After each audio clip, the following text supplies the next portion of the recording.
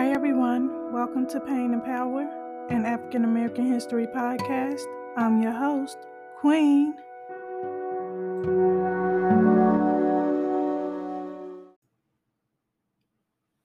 Hey, guys. Today on Pain and Power, we will learn about the life and legacy of Arthur Ashe. I would like to dedicate this episode to an old high school friend that passed away. His name was Samuel Brown. The very first time I heard the name Arthur Ashe was from Samuel. He attended Arthur Ashe Elementary School here in Chicago. So every time I hear Arthur Ashe, I think about Sam. Um, Arthur Ashe was the first African American to win the men's singles title at Wimbledon and the U.S. Open, and the first African American man to be ranked number one in the world. Not the city, not the state, but the world, Craig. Now, Arthur Ashe was born July 10th, 1943, in Richmond, Virginia. His parents were Arthur Ashe Sr. and Mattie Cordell Cunningham Ashe. He had one brother named Johnny who was 5 years his junior. The family claimed direct descent from Amor, a West African woman who was enslaved and brought to America in 1735 aboard a ship called the Doddington. Ashe family members were owned by North Carolina Governor Samuel Ashe. That's crazy. How gross is it to say I own a human being, like my slave? Like, that's gross. How disgusting, okay? March 1950, Arthur Ashe's mother passed away from complications related to a toxemic pregnancy known today as preeclampsia. She was 27 years old. Arthur Ashe and his brother were raised by their father, who worked as a handyman and salary caretaker, and a special policeman for Richmond's Recreation Department. Ashe had a caring but strict father. He encouraged his son to do well in school and in sports also. Because of his slight build, his father didn't want Arthur playing American football for the fear he might get seriously injured. The Ashe family lived in the caretaker's cottage on the grounds of the 18-acre Brookfield Park, Richmond's largest blacks-only public playground, which had basketball courts, 4 tennis courts, and a pool there. Three baseball diamonds were there as well. Arthur Ashe began playing tennis at the age of 7. He was a natural. Ashe was he was Arthur Ashe was noticed and started getting free basic lessons by a part-time Brookfield tennis coach who was a student at Virginia Union University. His name was Ron Charity, who at the time was the best black tennis player in Richmond, Virginia. Ashe attended Maggie L. Walker High School, where he continued to practice tennis. Ron Charity introduced Arthur to a man named Robert Walter Johnson. Sorry. He was a physician and the coach of Althea Gibson. And Althea Gibson was a good tennis player, well, one of the best tennis players around that time. Johnson founded and funded the junior development program of the ATA, the American Tennis Association. Robert Walter Johnson and Althea Gibson will have their own Pain and Power episode, you guys. So please stay tuned because they both did great things also. Okay, Johnson had a tennis summer camp in Lynchburg, Virginia, where he coached and mentored Arthur Ashe. And that mentorship was from 1953 when Arthur was 10 years old until 1960. During that time, Johnson helped Ashe tighten up his skills, but he also taught him the importance of racial socialization through sportsmanship etiquette. And that classiness and composure became what Arthur Ashe was known for, even dealing with unfair and unreasonable conditions.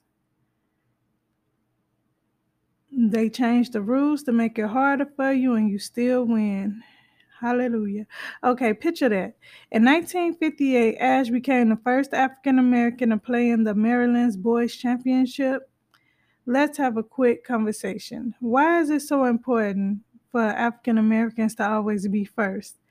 I'm asking that question because it feel like throughout this whole segment. All I keep saying is he was the first African American, the first.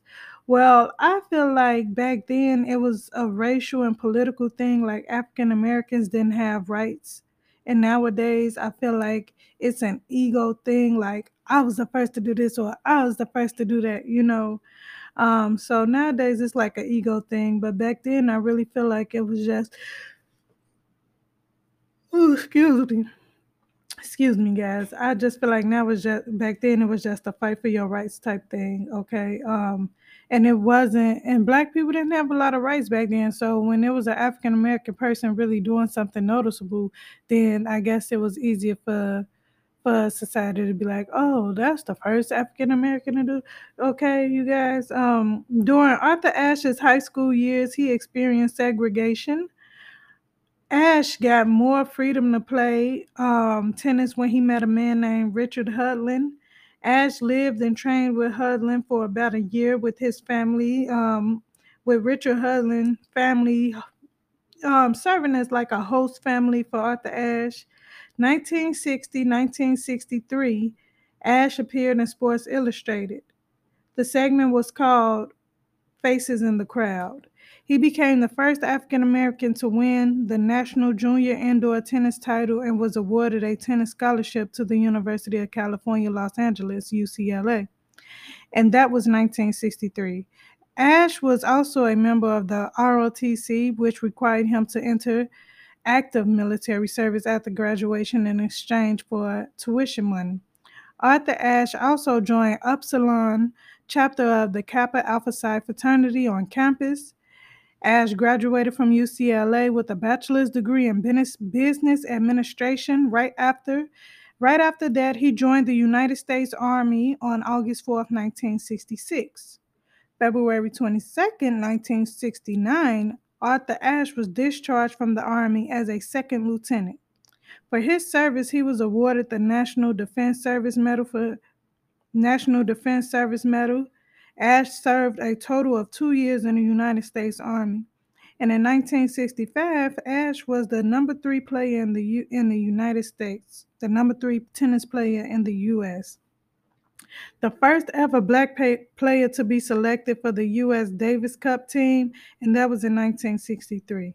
Arthur Ashe won two titles, the National Collegiate Athletic Association, the NCAA, singles title, and the doubles title. With those wins, he helped UCLA win the NCAA team tennis championship.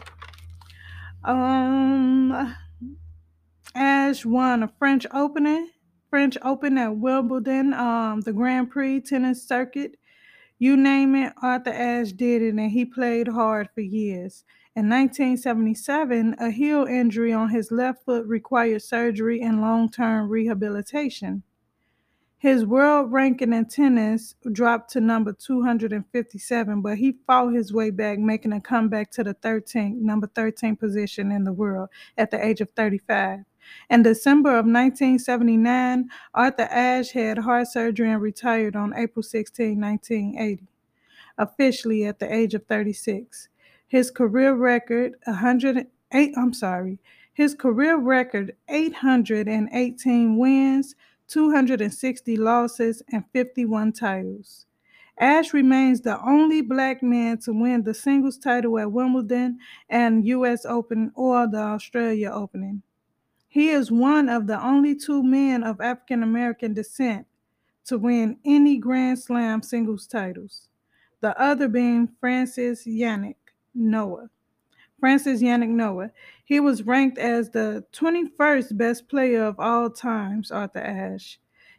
After his retirement from tennis, Arthur Ashe still excelled in his life. He wrote for Time magazine and for the Washington Post. He commentated for ABC Sports and HBO from the early 1980s until a few months before his death.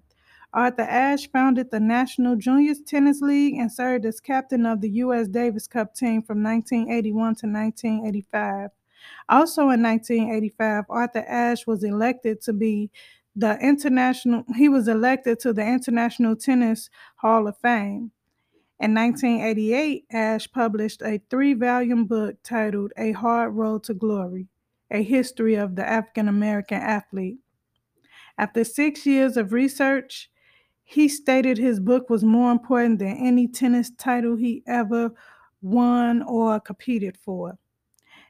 Ashe appeared in Ken Burns' 1994 documentary, Baseball, discussing Jackie Robinson's impact on the game. Ashe was also an active civil rights supporter. He was a member of a delegation of 31 prominent African Americans who visited South Africa to observe political change in the country as it approached racial integration. He was arrested on January 11, 1985, for protesting outside the embassy of South Africa, Washington, D.C. During an anti-apartheid rally, he was arrested again on September 19th, 1992, outside of the White House for protesting on the recent crackdown on Haitian refugees. In October 1976, Ashe met a photographer and graphic artist named Jeanne Montesami, and at a United Negro College Fund benefit, Montesami, who was of mixed heritage as well, was the daughter of an architect, John Montesami. The couple married February 20, 1977, in 1977. In 1986, they adopted a daughter named Kamora, and in July 1979, at the age of 36, Ashe had an heart attack. Cardiovascular disease was hereditary in Arthur Ashe's family. September 1988, Ashe was hospitalized for experiencing paralysis in his right arm. He underwent exploratory brain surgery. The brain surgery was as unnecessary as it sounded, because blood tests revealed that Ashe was HIV positive. Ashe and his doctors believed that the virus was contracted from blood transfusions he received during his second heart surgery. He and his wife decided to keep his illness private for the sake of their daughter, who was 2 years old at the time. In 1992, Arthur Ashe put out the news of his declining health before it came out in a scandalous way.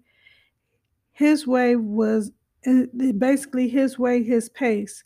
He did blame USA Today. He felt like they forced him to reveal his illness because they were going to put the story out, courtesy call or not.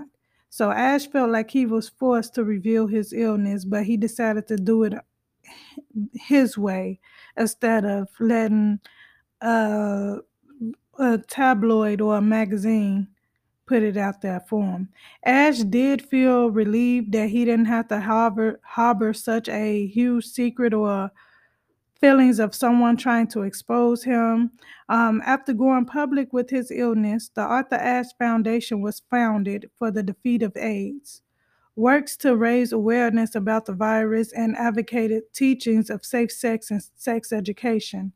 Arthur Ashe also wanted to clear up misconceptions that only homosexual and bisexual men or IV drug users were at risk for contracting HIV, because that's a huge misconception. September 1992, he suffered a mild heart attack. 2 months before his death, he founded the Arthur Ashe Institute for Urban Health to help address issues of inadequate health care delivering. He was named Sports Illustrated magazine Sportsman of the Year. Arthur Ashe also finished the manuscript of his memoir, Days of Grace, less than a week before he passed away. On February 6, 1993, Arthur Ashe passed away from AIDS-related pneumonia at New York Hospital at the age of 49 years old. His funeral was held at the Arthur Ashe Athletic Center in Richmond, Virginia. On February 10th, his viewing was held at the governor's mansion. More than 500 people lined up to pay their last respects.